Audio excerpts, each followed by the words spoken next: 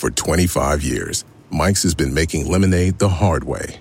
Mike's Hard Lemonade. Hard days deserve a hard lemonade. Mike's is hard, so is prison. Don't drive drunk. Premium malt beverage with flavors. All registered trademarks used under license by Mike's Hard Lemonade Company, Chicago, Illinois. There's no I in team, but there is one in Indeed, and that's the hiring platform that you need to build yours. When you're hiring, you need Indeed. Instead of spending hours on multiple job sites searching for candidates with the right skills, Indeed's a powerful hiring platform that can help you do it all. One of the things I love about Indeed is that it makes hiring all in one place so easy because Indeed does the hard work for you. They show you the candidates whose resumes on Indeed fit your description immediately after you post so you can hire faster. Join more than 3 million businesses worldwide that use Indeed to hire great talent fast. Start hiring now with a $75 sponsored job credit to upgrade your job post at Indeed.com/Blue Wire Sports. Offer good for a limited time. Claim your $75 credit now at Indeed.com/Blue Wire Sports. That's Indeed.com/Blue Wire Sports, and support the show by saying that you heard it on this podcast. Indeed.com/Blue Wire Sports. Terms and conditions apply. Need to hire? You need Indeed. Before we get started with this episode of Bench with Bubba, a couple things to talk to you about. First, thequantedge.com. You heard me push their product early in the football season. Now it's MLB DFS baseball season, and I'm lucky enough to be writing 4 to 5 times a week over at the Quant Edge. The fantasy DGens will stay the same, but the Quant Edge, you get an extra hitter breakdown a day from me 4 to 5 times a week. Plus, quick hits will be over there for free on both avenues. So go check it out. And if you want to get the season MLB DFS package with everyone's articles, all the amazing tools they have, go check it out and use promo code BUBBA for a free $25 off the season package. Go to thequantedge.com, sign up for the MLB DFS season package, use the code BUBBA for a free $25 off the season package. Also, go check out mybookie.ag. Awesome place to make your sports bets. March Madness is in full effect. Go make all your picks there. Go get your MLB to win the World Series totals and all the bets coming up there. If you go to the Quant Edge, they have a betting tool. So go to mybookie.ag. Use promo code BENCHED. Promo code BENCHED will get you a 50% first-time deposit bonus up to $1,000. Deposit $100, get a free $50. $500, free $250. So mybookie.ag, promo code BENCHED. Also, if you give a rating and review over on iTunes, I'd much appreciate it. It would help out a ton. There's been a lot of recent news in MLB since the recording. Just so you know, tonight's recording with Ryan Bloomfield was done on Tuesday because he's a busy man with Baseball HQ, so I wanted to get it in before he had to leave for more business to attend to. But since then, Eloy Jimenez, contract extension, expect him up starting opening day. That definitely moves him up the rankings, probably a top 25 outfielder come draft day. There's some closer situations that are getting on lockdown. Alex Colomé, Hunter Strickland's been crushing it in Japan. Stuff to look at there. Some starting situations are becoming a little more clear. Corbin Burns, Brandon Woodruff, and Peralta are all in the Brewers starting rotation, so you don't have to pick and choose there, and much more. Follow my Twitter feed at BDintric for news with that. And we'll also break it down much more on next Tuesday's episode for that information. But until then, thanks for listening. If you give a rating and review on iTunes, I'd much appreciate it. But welcome to Bench with Bubba, episode 155 with Ryan Bloomfield of Baseball HQ.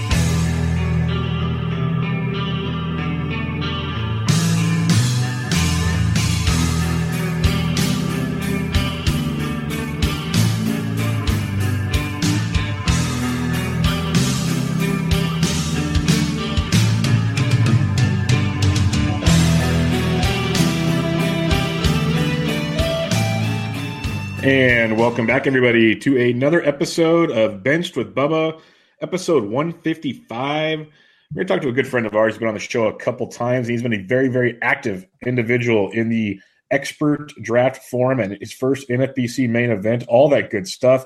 And you can find his work over on Baseball HQ. He's on Twitter at RyanBHQ. Ryan Bloomfield, how are we doing, my friend? Doing pretty good, Bubba. Thanks for having me on. I think I finally recovered from TOUT Wars weekend in New York City. It's a long way across the country both ways. Yeah, no, that's I was very impressed with you because people go, "Why don't you just go and hang out?" I'm like, "Okay, that's quite the hike to go hang out, especially if you're not drafting. Like, at least you had plans, you were doing things." So, Yeah. yeah, it's been fun watching your Twitter for about the last, I'd say, 2 or 3 months as you keep getting the news. Okay, you're in this league, you got an invite to this one. You've had a big month of March, big month. Yeah, Yeah. it's been a whirlwind. I've been with Baseball HQ since 2012, so I've been there a while and just kind of working at it, and it all kind of came together this year with Expert League invites and first LABR, first TOUT, and I guess you don't have to be invited for the main event NFBC, but you do have to fork out some cash. So, yeah. Yeah, you got to bring the coin with you for that one. And the LABR's the kind of draft I can do where you got to do it from your own confines. You didn't have to go all the way to Arizona, I don't believe. So Right. that made it a little easier. But yeah, that's pretty cool. What is it like? I know you've earned your way into these. Like you said, you've been with Baseball HQ since 2012. But with all the guys there, Ron Chandler and Brett Sayre and so many guys there. You're probably the sixth, seventh guy now, Baseball HQ, doing these expert drafts. Yeah, probably something like that. With LABR, Ray Murphy had been in the mixed league and Ray's one of the two co-GMs along with Brent Hershey at Baseball HQ. He had been in LABR mixed since its inception. I think back in like 2006, something like that. And emailed me in December and asked if I, wanted to take over the reins. And it was a great email to get. Wanted to thank Ray for that, and pretty easy answer to say yes. And then with Tout Wars, they expanded a little bit this year, had an extra draft and hold league, I believe, and asked if I wanted to go to New York City. So certainly helps to kind of work your way up, get to know people, and have folks vouch for you and get you into these things, because sometimes it's pretty tough and long time coming to get in. Yeah, no, it's really awesome. That's why I was wondering how it all went, because there's so many really, really quality guys over there, and I was wondering how like the hand down or how it worked out there. So it's really cool that they thought of you when it came down to it, because you're definitely one of the good guys in this deal, and seeing you when it's fun for a lot of us other guys that are kind of dwindling around it, and we all know each other, but seeing some new blood that we kind of relate to getting in these, it's pretty fun to watch and root for. So that's why I want to have you on. I want to kind of get your first impressions of these drafts, because they're all a little different. We'll start with LABR. Like I said, you got to do this one online. It was a mixed LABR draft. When you went into it, you were the 6th pick in the draft, which is what I had in TGFBI, but a different draft. What was kind of your mindset going into this one? Yeah, so LABR, like you said, Bubba, mixed league. The thing with LABR, it's pretty early.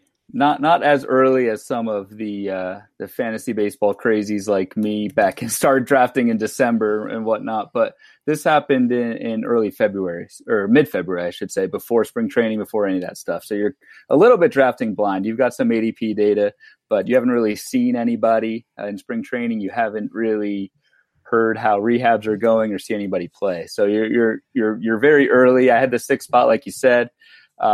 At that time, Trout Bets, and Trout Bets still are 1-2. Jose Ramirez was at the time the de facto number 3 guy.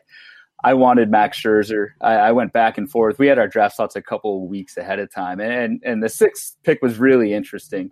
There were, and this, you've probably heard this on other podcasts. I've heard this throughout the preseason, really from picks like 4 to 20. There's a lot of similar guys, a lot of good bats, and a lot of places that I could take that 6th pick. So I really came down to like 3 different guys. I could go Max Scherzer, who if available would be my guy, but then I also had to do some plan B's and C's, because I don't want to be completely dumbfounded on my expert league debut. So I mapped out kind of the first 5 rounds around a first-round pick of Scherzer, a first-round pick of JD Martinez, Christian Yelich, and Trey Turner. All of those guys have vastly different profiles. So if I'm taking Trey Turner first, I don't need to build up speed in rounds 2 through 4, that sort of thing. If I'm taking JD Martinez first, I absolutely do have to worry about speed in the next few rounds. So it was fun to kind of play all those what-if games. And with the 6th pick, you're going to get somebody really good. And go from there. But yeah, I started with Max Scherzer, and was happy to get him. I would take him number 3 overall, honestly, in 15-team mixed leagues right now. A couple questions for what you were saying there. First off, you said you take him number 3. Jose Ramirez went number 3, and you said, yeah, at this point of the season, what I think you were hinting at is we've seen him fall quite a bit in some of the expert drafts, TGFBI drafts, main event drafts. He's not falling out of the first round by any means, but it seemed like, in January and February, it was no doubt Jose Ramirez is a third, he's a steal. We're seeing him fall. Do you agree with this fall, or is this kind of just a weird, everyone's trying to be different, and they like their guys? Yeah, not really. I think Jose Ramirez is the third best hitter. So my top 4 would be Trout, Betts, Scherzer, Jose Ramirez. Yes, he was pretty bad in the second half last year. Yes, he struggled against curveballs in that second half, or breaking pitches in that second half. But it's such a small sample. I'm going to take the 3 years of over $30 production that Jose Ramirez has put together the last 3 years, each of the last 3 years.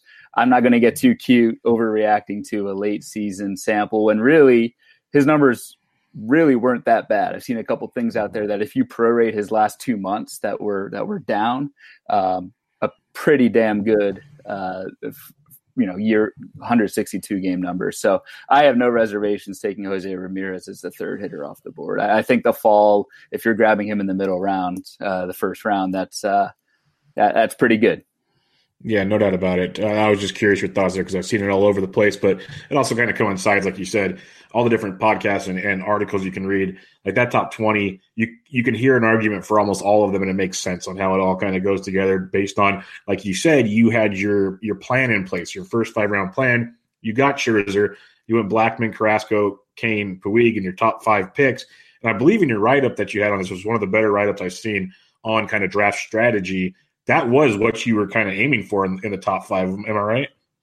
Yeah, pretty much. So what I did is I took the ADP kind of leading up to that draft and basically put that in a snake form, color code different, not different positions, but different category guys. So I just kind of took a look at, okay, 6th pick, coming back to me, the 25th pick, then the 36th pick. What are my options there in the 2nd, 3rd, 4th, 5th rounds? Because that will play a role in my earlier picks. So if I know, for example, that I really don't like the power hitters in rounds 3 and 4, I'm going to be more inclined to take a power bat first and take some of those other guys later in the 3rd and 4th round. So it wasn't just 6th pick, let me look at ADP and see which guy I like the best in a vacuum.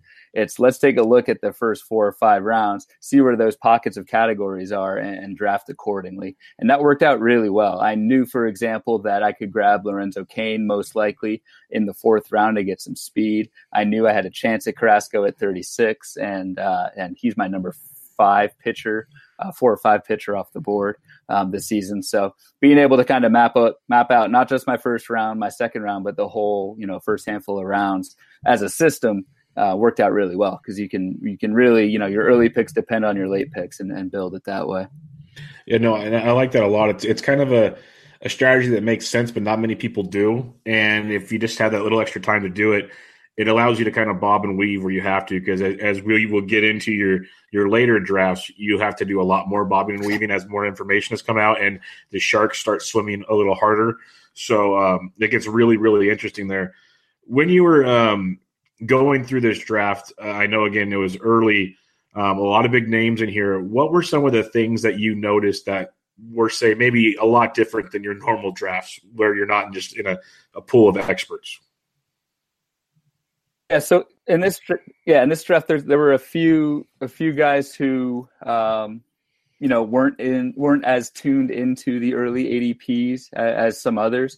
I'm a big NFBC player. I look at that data almost all the time, and to have different perspectives from different folks. For example, Joe Sheehan, who is probably my favorite baseball writer, and I subscribe to his newsletter, by the way.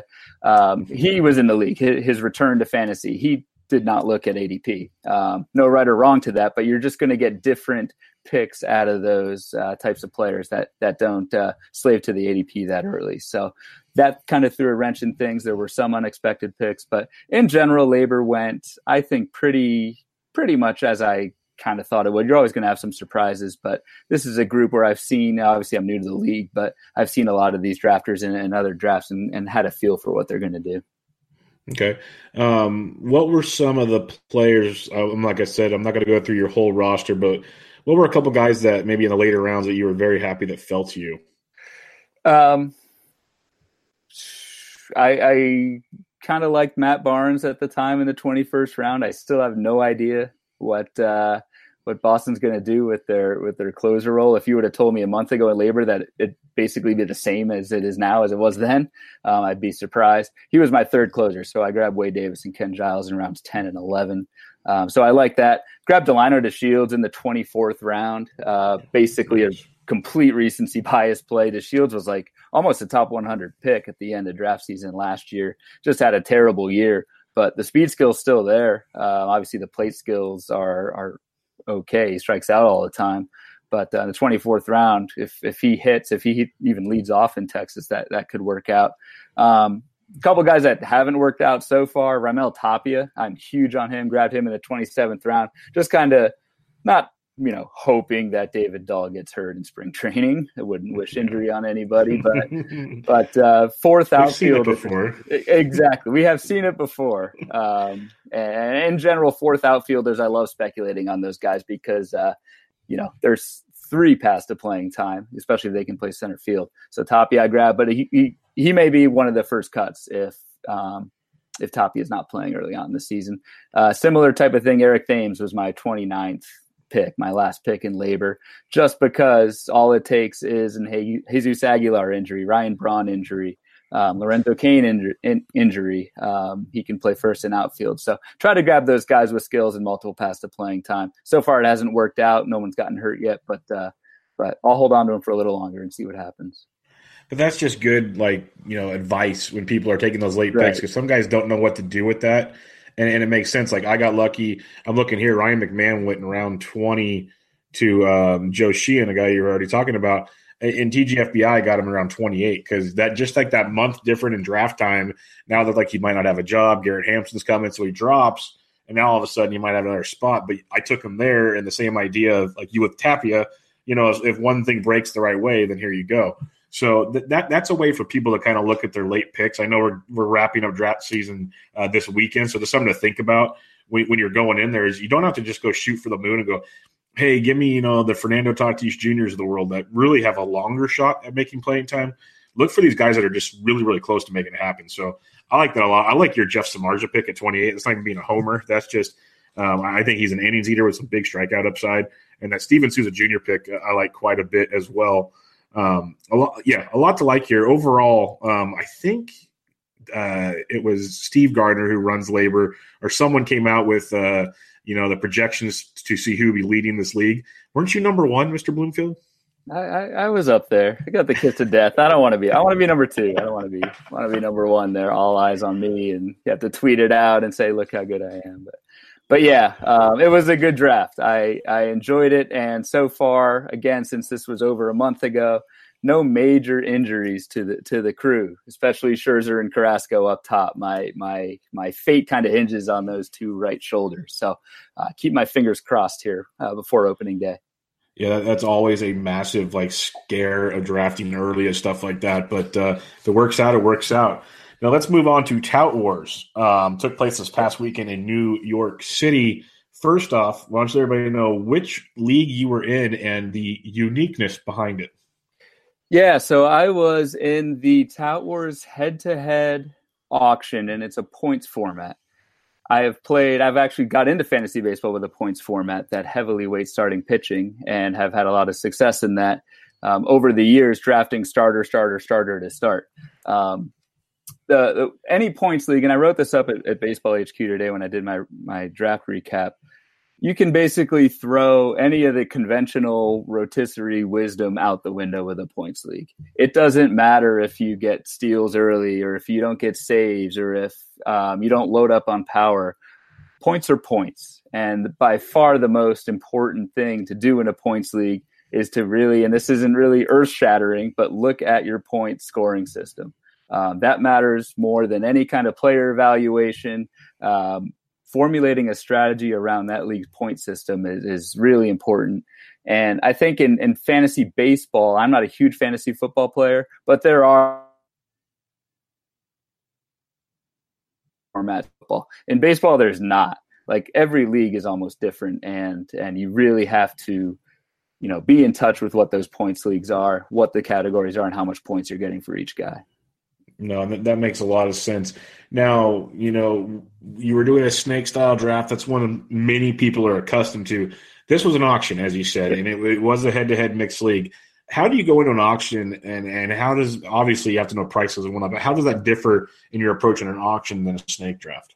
I love going into it with an auction because you just have so much more flexibility on the things you want to do. So what I wanted to do going into the Tout Wars head-to-head league, since I ran the points into Baseball HQ's projections, what I saw after adjusting for replacement level value was that closers were being valued or projected for more points above replacement than a lot of the ace closers. The ace starters. So, for example, I had guys like Brad Hand, Edwin Diaz, Felipe Vasquez worth more than Carlos Carrasco, Blake Snell, just because of the scoring system. Most baseball leagues have 1 point per out. Tout Wars was 1 point per inning. Last year, Tout Wars was 1 point per out. And then they almost kind of overcorrected this year. And so the value for starters really went down. So I went into the auction with a plan to draft 5 closers. And that's what I did. It's a little harder to do in a snake draft because you kind of have to draft those 5 closers in 5 consecutive rounds if you want to get the good ones. In an auction, I spent $20 each on my top 3, and then like 15 to 10 on my 4th and 5th. So the auction just gives you a lot more flexibility in terms of what you want to do with your squad and execute it. Yeah, it's one of those things. It's like when you're in a snake style draft, you can't always get the guys you want. And in an auction, you're not going to get them all, but you have a chance to get who you want, exactly. which is always nice. That basically is what you were saying there.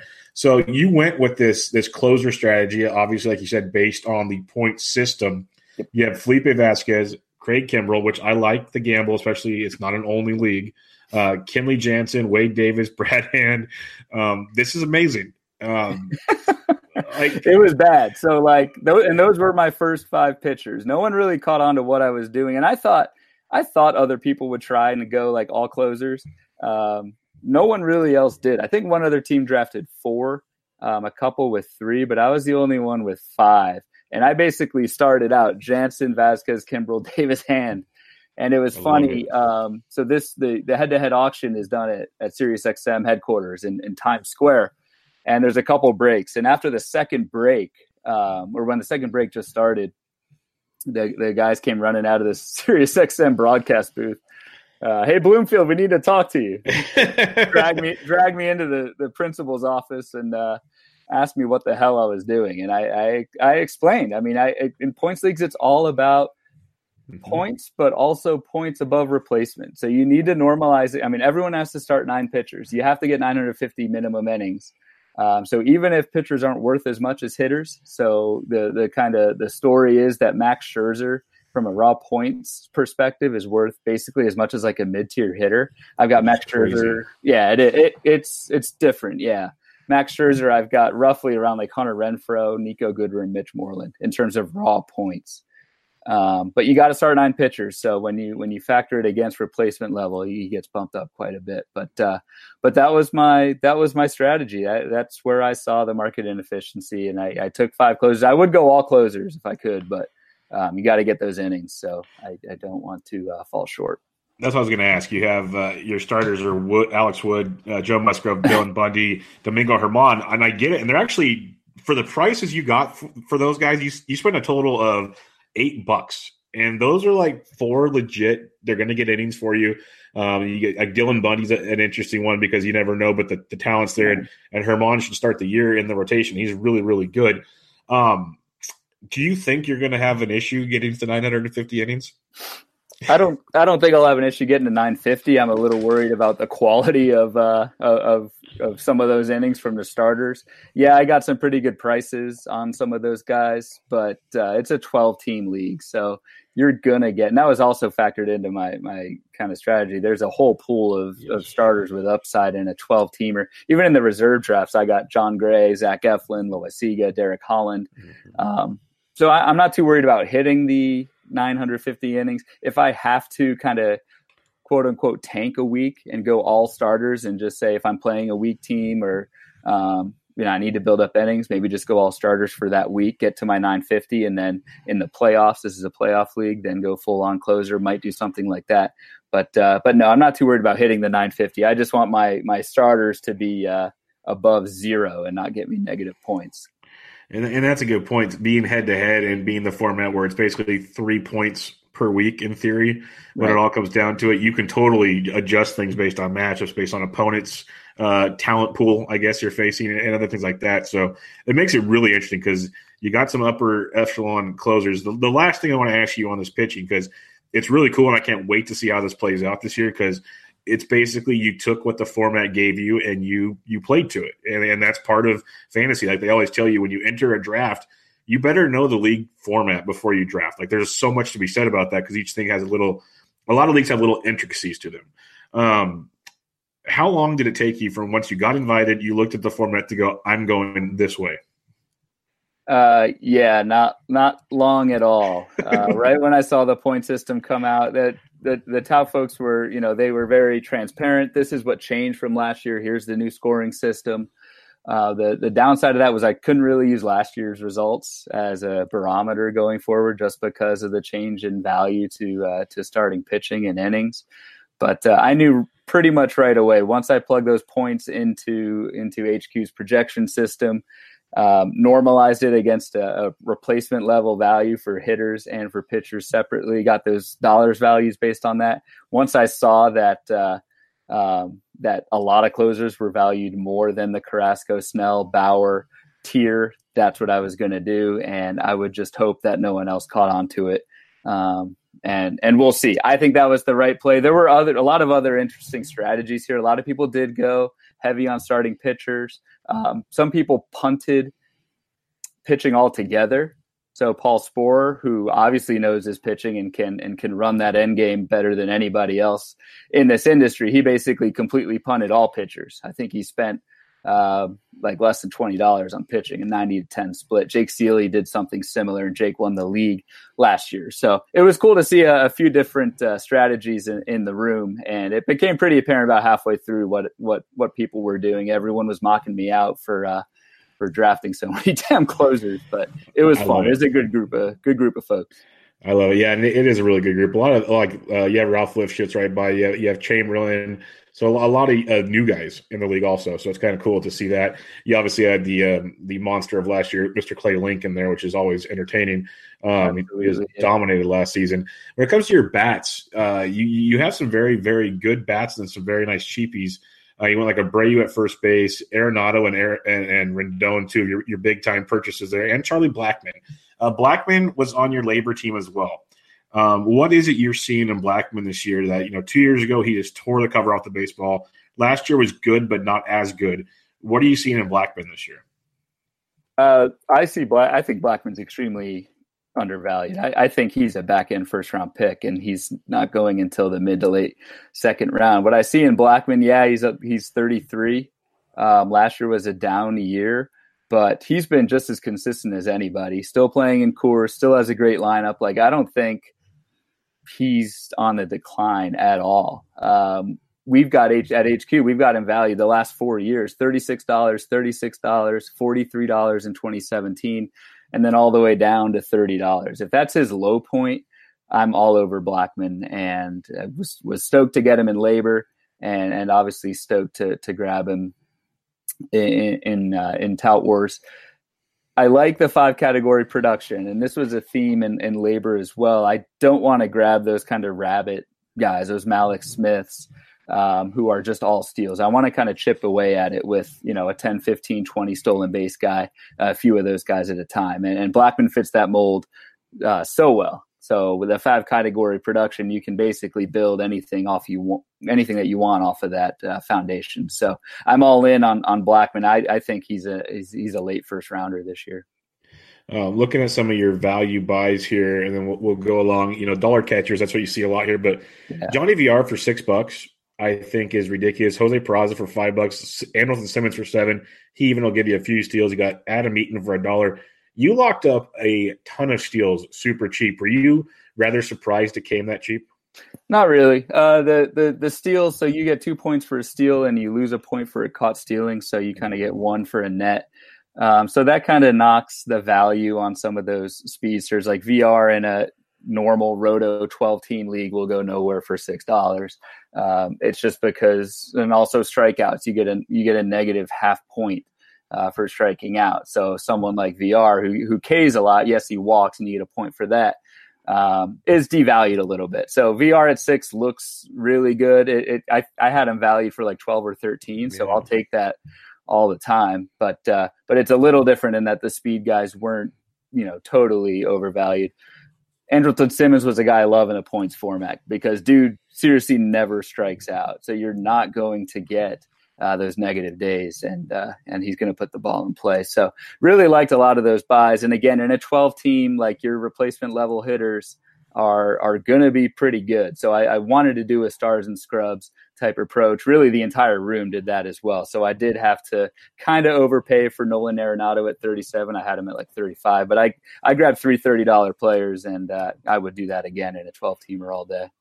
Yeah, that's what I like to see, because that's why I want to get your input there. Is you don't see a lot, like in some of the 15-teamers, you don't see a lot of $30 guys like that. Or in the only drafts, you see a couple, but you're not loading up on them as often. Last question I have for you. Who was a player or a couple of players that you were all in on and someone wanted them a little more than you? Besides like Mike Trout and Mookie Betts. Yeah, I really wanted to grab Edwin Diaz. Obviously, that would have fit your format perfectly. Yes. Would have fit it perfectly. But just the way that the auction shook out. So Kenley Jansen was like the 4th pitcher off the board, and I took him at $23. And Edwin Diaz went for over 30. So I didn't want to, and I had him valued at like 33, but I didn't want to blow that much money that early on closers. I wanted to kind of mine that next tier of closers a little bit more. So wanted Diaz, but couldn't pull the trigger that early. So he was definitely one who kind of slipped away because my strategy was so unorthodox. Like I was kind of the only person who was aggressively going after closers. So I kind of had my free reign. And then in the end game with starting pitching, it was just, picking up the scraps and grabbing whoever's left. So wasn't really challenged there either. So it was kind of a stress-free auction, just kind of hoping that people wouldn't think I'm totally nuts for getting those 5 closers. I love it. Lastly, any tips you have for maybe some first-time auction people going into this weekend, the final draft weekend? Like, if ideas on throwing guys out or anything, any tips you got there?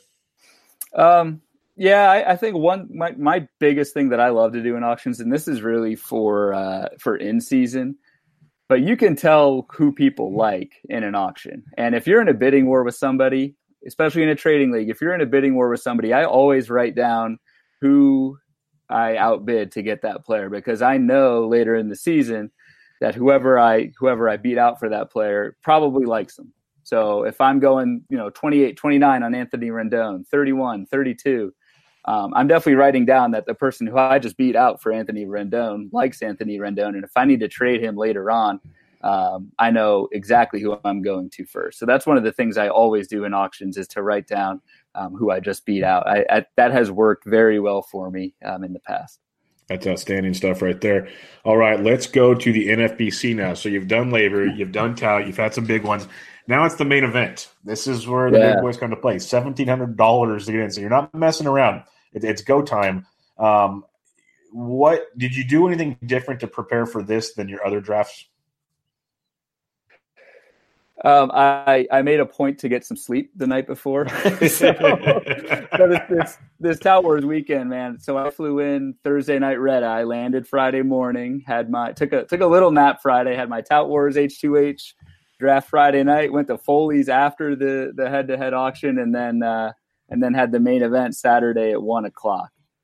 If I drink too much at Foley's the night before, it's not going to be too good. So I took it easy, kind of called it a night around midnight, got a good night's sleep because, the main event was a different animal. As you said, $1,700 to get in. I had some bankroll built up from last year, so that helped a lot with the entry fee. But it was a lot different atmosphere than TOUT Wars. TOUT Wars, the auction was almost more of like a home league, just because this is a very tight knit industry. I knew a lot of the people I was competing against, either from online or in First Pitch Arizona. It was very, very friendly, very cordial. Jeff Erickson was making puns after every single. Not Jeff. No. Very, very Jeff Erickson level puns as well after every player. So it was just very kind of, almost like a home league. And then you step into the main event, and that thing is all business. A lot of money on the line. I didn't really know too many people in the room. So there were 3 drafts going on at the same time in this kind of giant ballroom. We were in the middle draft. The only guys I really knew in my league was Matt Modica, who's a fantastic player. He was staring at me from across the table. And so that was those fun. eyes, you must have been terrified. Yeah, exactly. And then there's just these high stakes names you hear of that, Hall of Famers and that sort of thing, and you're just intimidated. So it was definitely a much different atmosphere, very serious. And with it, I'd never done a straight draft live before. The only drafts I've done have been auctions live. And it's a little nerve-wracking. So you basically just go around this table, and all 15 people are staring at you, ready to make a pick.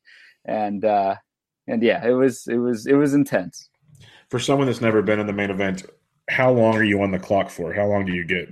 Right. So you basically get a minute for each pick. And there's a guy in the middle of this kind of U-shaped table setup going around with an iPad, and he's basically just standing in front of you for a minute, waiting for you to make your pick. And I got sniped hard in the 3rd round, got sniped hard in the 6th round and the 12th round. And I took that full minute, and it was like the longest minute of my life because he gives you a 30-second warning and then down to 15, and you're just like yelling a name out. So you yell out the name, and then the guy running the draft puts it in the iPad and walks over to the next guy and just goes in a big circle. It was very well run. I will say that too. The NFBC guys do a great job with it. I love it. And being the main event, and being that there's an overall prize and your league prize, I've had a lot of people like in my website Slack chat, and this other guys ask me like, like they see guys posting in NFBC ADP, and they see all these different deals, and they want to know like, why does this guy jump up early, and why do people do this and that? Can you kind of explain a little bit, sitting in that room? And like, I looked at the main event ADP last night, and there's a lot of things that stood out to me just going over these for the last few months, the differences. What is it that makes people kind of adjust and maybe jump a guy earlier, or some guys fall more and whatnot in this kind of format? Yeah, that was by far the biggest thing I learned. I had heard just from talking to folks that have been in the main event to, throw ADP out the window. Everybody says that. It's almost kind of a cliche at this point, but people really do pick whoever the hell they want, whenever the hell they want. And so that was good and bad. You love it when certain guys go way early and you're not on them at all, right? That's a win. In my league, it just seemed like everyone that I was on was getting pushed up, and maybe it just always seems that way, but it was very difficult to adapt to that. You kind of, and I talked about this back in LABR, you kind of try and map out your first 5 rounds. For me, that went to hell after the 3rd round because people were just taking whoever they wanted to. And these guys do a lot of research. I mean, these guys are serious players, and they don't care about, and rightfully so. They think they're smarter than the average NFBC player, and they probably are. So they're taking whoever they want. All right. So when you put your KDS in, did you get the pick you wanted, or how far off were you? No, I got the rookie shaft. So I almost went 1 through 15. I had a couple. I pushed up number 6, number 8, just because I've had those in previous drafts. I got the 11th draw, which, was fine, but but that's where I ended up. And at 11, it was tough. I kind of had a real big top 10 that I wanted and was hoping one of those guys would slip out. So now that you sent me your roster, and for those that are wondering, I'm sorry, but these aren't online, but you can look at the ADP. And now looking at this and look at the ADP in front of me, you're one of the ones that got JD Martinez at the 11th pick, which I was tweeting last night was one of the better bargains I've seen. I'm very big on JD. I can see how other guys jump ahead of him. I get it. But I think his talent and the overall production outside of steals he brings is insane. So was he one of the top 10 you were looking at, or is he like, okay, well, I didn't get any of those, let's take JD? No, JD was probably like my number 5 player. Yeah. So like, yeah, when he fell, I was planning around getting Jacob deGrom. I really wanted deGrom at 11. I wasn't sure if he was going to make it. deGrom ended up going 10, but I was not expecting JD Martinez to be available. He was available because Trevor Story went 9th. Overall. And again, that's an example of throwing ADP out the window. Not a bad pick. I mean, that's your guy. Trevor Story's not going to be available probably back in the second round. So Story got pushed up, and that gave me JD Martinez. I was happy with it. I don't know if he fell because he's had some back issues this spring, if that's starting to scare people off with his age, but I'm not too worried about it. JD's playing in games and DHing, so I'm going to take that every time at number 11. I was pretty stoked to have him fall. Yeah, I would have been over the moon with that. That would have been like, okay, that's an easiest pick I'll probably make the entire day. Let's move on. You went Cole and Bueller. So you said your top 3 kind of went as planned. When did things start going south, and then how close to your overall, like your end game? You see your roster you have, which is very solid. How close is it to kind of an ideal Ryan Bloomfield roster, or how much of it was like, oh, I had to bob and weave so much, we made it work, but it's not there? Yeah, there were definitely a couple guys who I wouldn't normally get. Like I grabbed Matt Carpenter in the 7th round, and it's my first share of Matt Carpenter. That's not a guy that I'm really in on, but Jose Abreu got taken the pick before me. Sniped in the 7th there, and that was one of those moments where everyone's staring at me for a full minute and I just have to make a pick.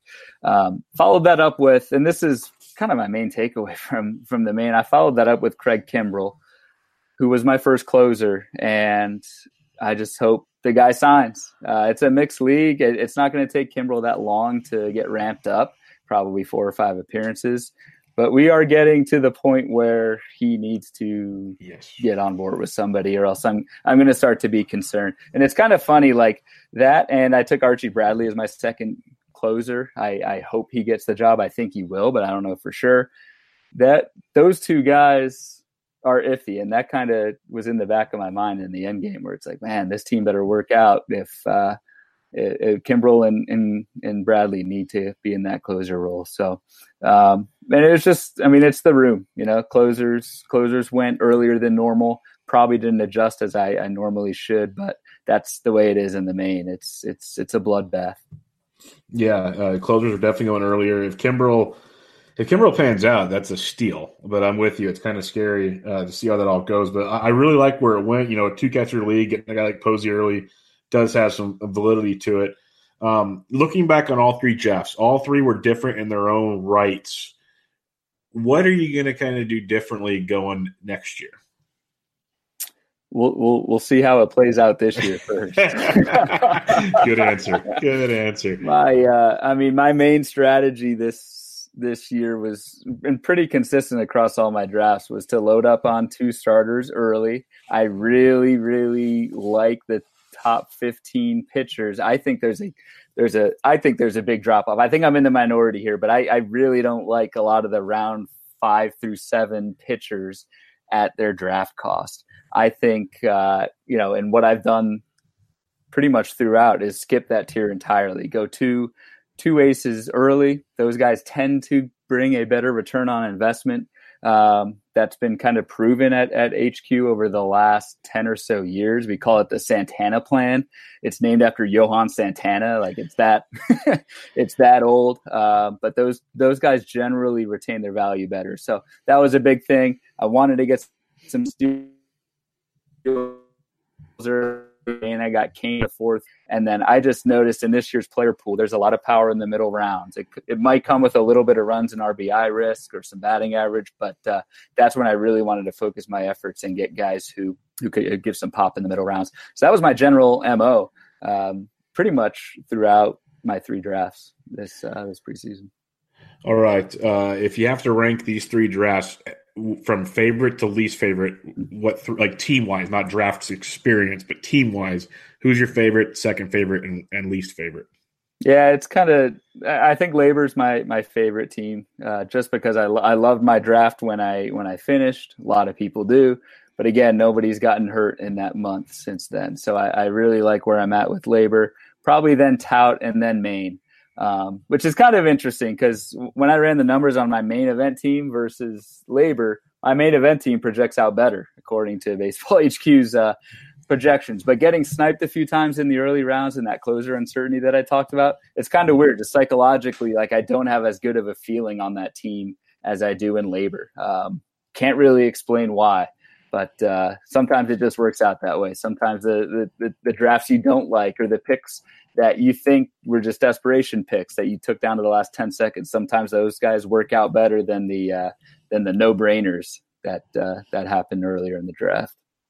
For sure. We'll kind of pivot off of these 3 main drafts. I know you've been doing some more drafting most likely.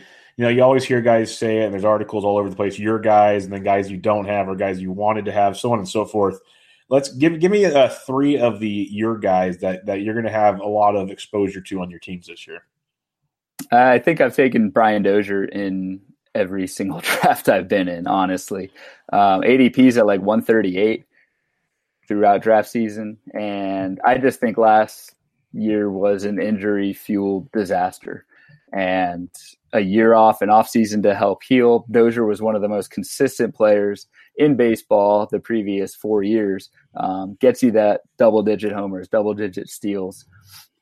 I think there's a lot of rebound potential. I love that he landed in Washington, and I think he's being severely underdrafted. This is a guy who's averaged $25 the last 4 years in value and is going outside the top 100. So I've been taking him rounds 8 through 10 roughly in a lot of my drafts. Another one's Carlos Carrasco. Took him in LABR. He's a number, again, like I said, my number 4 or 5 starter. I think he's better than a Blake Snell, a Trevor Bauer, a Verlander even. I think Carrasco is legit. And then probably a third guy, not sexy at all, but he's cheap. He plays everywhere. That's Asdrubal Cabrera. I got him in the main event in the, 15th round, and just love the flexibility. Dude puts up $15 every year, and there's not much of a ceiling there, but I'm taking that position flexibility all day, and especially in a league like NFBC where you don't have a DL, you've only got 7 reserve spots. You need some flexibility. So Asdrubal is on a lot of my teams this year. Yeah, I love Asdrubal. When he got traded, I wrote an article on just you look at his consistency year after year after year. He just gets it done, and going into a ballpark like Arlington is not going to hurt. I'm with you on Carrasco. I know I'm drafting as we record, but beforehand, my first pitcher out the board, I took Carrasco ahead of Snell and Bauer. So I'm with you on Carrasco. I have him on a couple squads now, so big fans there. My number 1 guy is Victor Robles. I am expecting big things of him. The helium has risen, which really, really hurts, but I think you've got 25 plus steal potential with this kid with some power. Depends on where he gets set up in the lineup, obviously, but the tools are there, the skills are there. I think he's in for a big, big year. Lots to like there with Victor Robles. So those would be kind of 3 guys for me. Who are some of the players you just won't have anything to do with at all? So it's kind of funny you asked that because this is a story actually from LABR. I think there are guys that I'm quote unquote out on. So, I'm out on Chris Sale this year. I just don't trust the injuries. I don't trust the innings total. I'm not going to take him. I'm not going to take Ozzie Albies. He's another guy who I just think is being overvalued. But the takeaway is that everybody has a price. Yes. You can be out on somebody, but if Chris Sale is available in the 4th round of a draft, maybe I am taking Chris Sale at that point in the draft. This happened in LABR. So I was also, or so I thought, out on Gary Sanchez. just because, I don't like his draft price. He's kind of out of sight, out of mind for me in my draft prep. Well, Gary Sanchez fell to 99 overall in LABR. And I took Nelson Cruz 2 picks before, or maybe 98th overall, but either way, I took Nelson Cruz 2 picks before Gary Sanchez, not even really knowing Sanchez was available because, again, I'm out on him and I wasn't thinking. So I think the takeaway there is always be open to taking anybody at any time. You never know when someone's going to fall, and you actually will be in on someone that you're out on. That's happened to me a couple times, and that definitely played out in LABR. And Jeff Erickson got a fantastic value on that. Gary Sanchez has a 51 ADP in the main event, and Jeff got him for double that at LABR. I remember Jeff talking about that on one of their podcasts, that he's not a Gary Sanchez guy either. But the fact, when it falls, it falls. And I'm with you. Like I've said that many times doing the positional previews and other things, is like Javi Baez is a guy I will have nothing to do with. Right. That's the price tag. Like I respect the skills, and like I always have to preface it. It's nothing against Javi Baez. I think he's really good, and his numbers will be okay. But where he's going in drafts, I think it's just lunacy.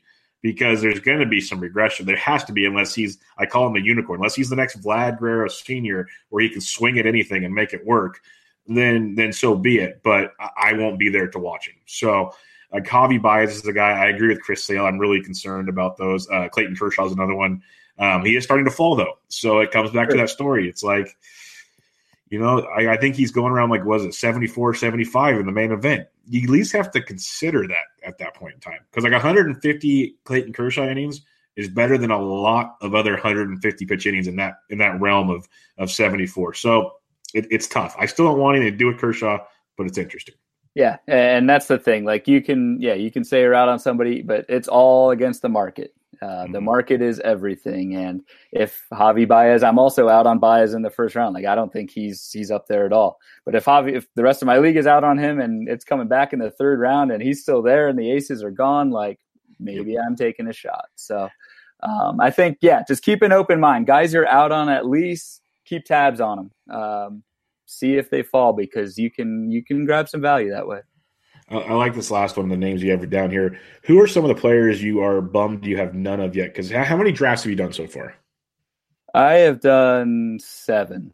So okay, these are 2 guys you have none of. Tell them who they are.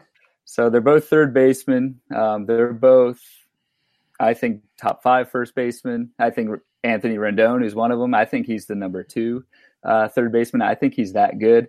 I just don't have any shares of him. A lot of that is because I've had just the way straight drafts work out. I've had a lot of middle and early round picks, which is fine. I'm not going to complain, but where Rendon's going is kind of late third, early fourth. So it just hasn't really happened in the snake where he's been available. I got sniped on him in the main event. So I had that 11th pick, that 41st pick in the third round.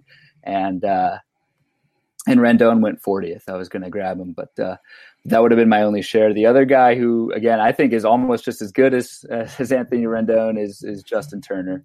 Very similar skill set. Dude just cannot catch a break with injuries. Last year was a fluke injury. He got hit in the hand by, I think it was Kendall Graveman in spring training, and not only missed the first few months of the season, but wasn't himself when he came back.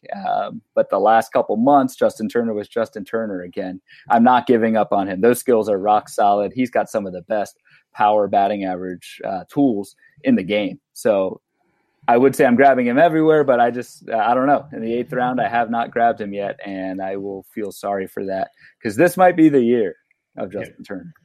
I was literally having that discussion with someone about an hour ago. I said, are we finally buying in that Justin Turner's healthy? Because I'm with you 100%. If he stays healthy, he is top 5 third baseman, if not higher. Like he's legit that good. It's so hard to, put that pick out there when at that point in the draft, you've already made, 7, 8 picks or something, and you're trying to kind of fill out certain spots. And you're trying to make those decisions and maybe jump ADP like you were talking about. Do I gamble on him right now? Now in a main event, an overall prize, that's the kind of guy that could, be the gold. So exactly. I'm with you. He's definitely one that I have no shares of, and in years past I've not wanted to, but he definitely has my attention more this year. There's guys like as his price has kind of fallen a little bit now, I'm starting to get the itch to go on the Adalberto Mondesi train, and I was so against it, but it's like starting to get there where I'm starting to get sad that I don't have him.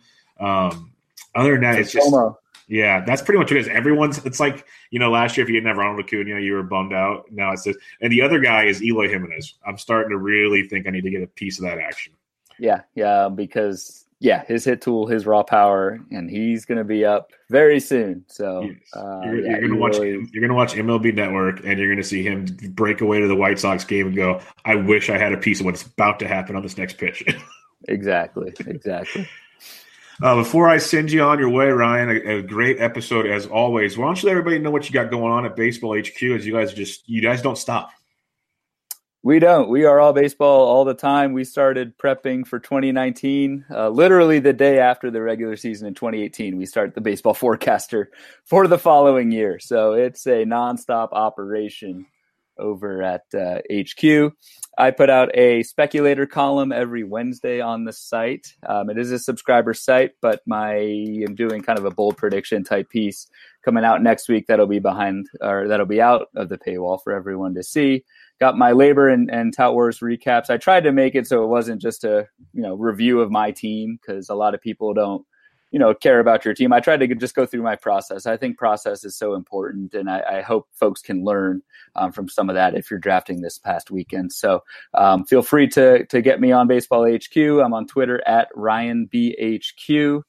Pretty much all the time, much to the chagrin of my day job. So I'm with you. My day job knew just how much I was on there. They'd probably fire me. So, I'm with you. But thanks again for joining me, man. Everybody, go check out the work at Baseball HQ. Great stuff they're doing there. The Forecaster is a must-buy every season, and Ryan is a big part of that. So, Ryan, thanks for joining me again, man. I had a great time. Yeah, appreciate it, Bubba. Love what you're doing with the show. The guests you've had on lately are just fantastic. Watched the Eno episode, watched DVR, watched James Anderson. So you're doing great things here, man. I appreciate it. DVR and I have to talk again because he knew the juice. He didn't tell me. I was laughing. I was like, God, we could have broke the news. I could have blown up the Twitter, but I get it. But he kept it quiet all TOUT Wars weekend as well. So that's an awkward time. I was wondering how quiet that was because, that's a tough one to sit there and hide when he obviously knows what's going on and you can't really talk about it. So that's pretty interesting. But Mr. Bloomfield, always a pleasure. Thanks for joining me, and we will definitely do this again sometime. Sounds good, man. Everybody, this is Bench with Bubba, episode 155, recapping a ton of expert drafts with the first-time expert drafter, Ryan Bloomfield of Baseball HQ. Catch you guys later.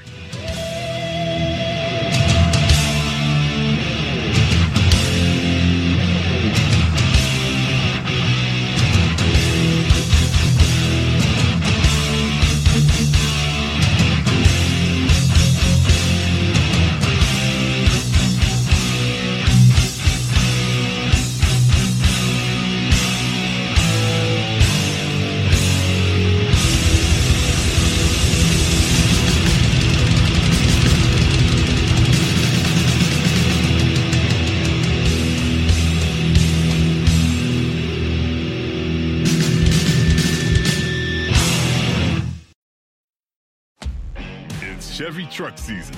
And with the Chevy Silverado, there's no such thing as an uphill battle. With the Chevy Silverado, you can take on the mountains or you can move them.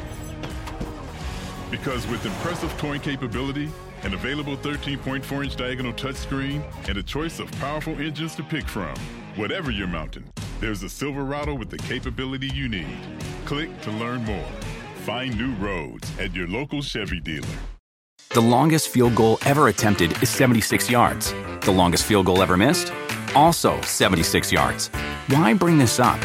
Because knowing your limits matters, both when you're kicking a field goal and when you gamble. Betting more than you're comfortable with is like trying a 70-yard field goal. It probably won't go well. So set a limit when you gamble and stick to it. Want more helpful tips like this? Go to keepitfunohio.com for games, quizzes, and lots of ways to keep your gambling from getting out of hand.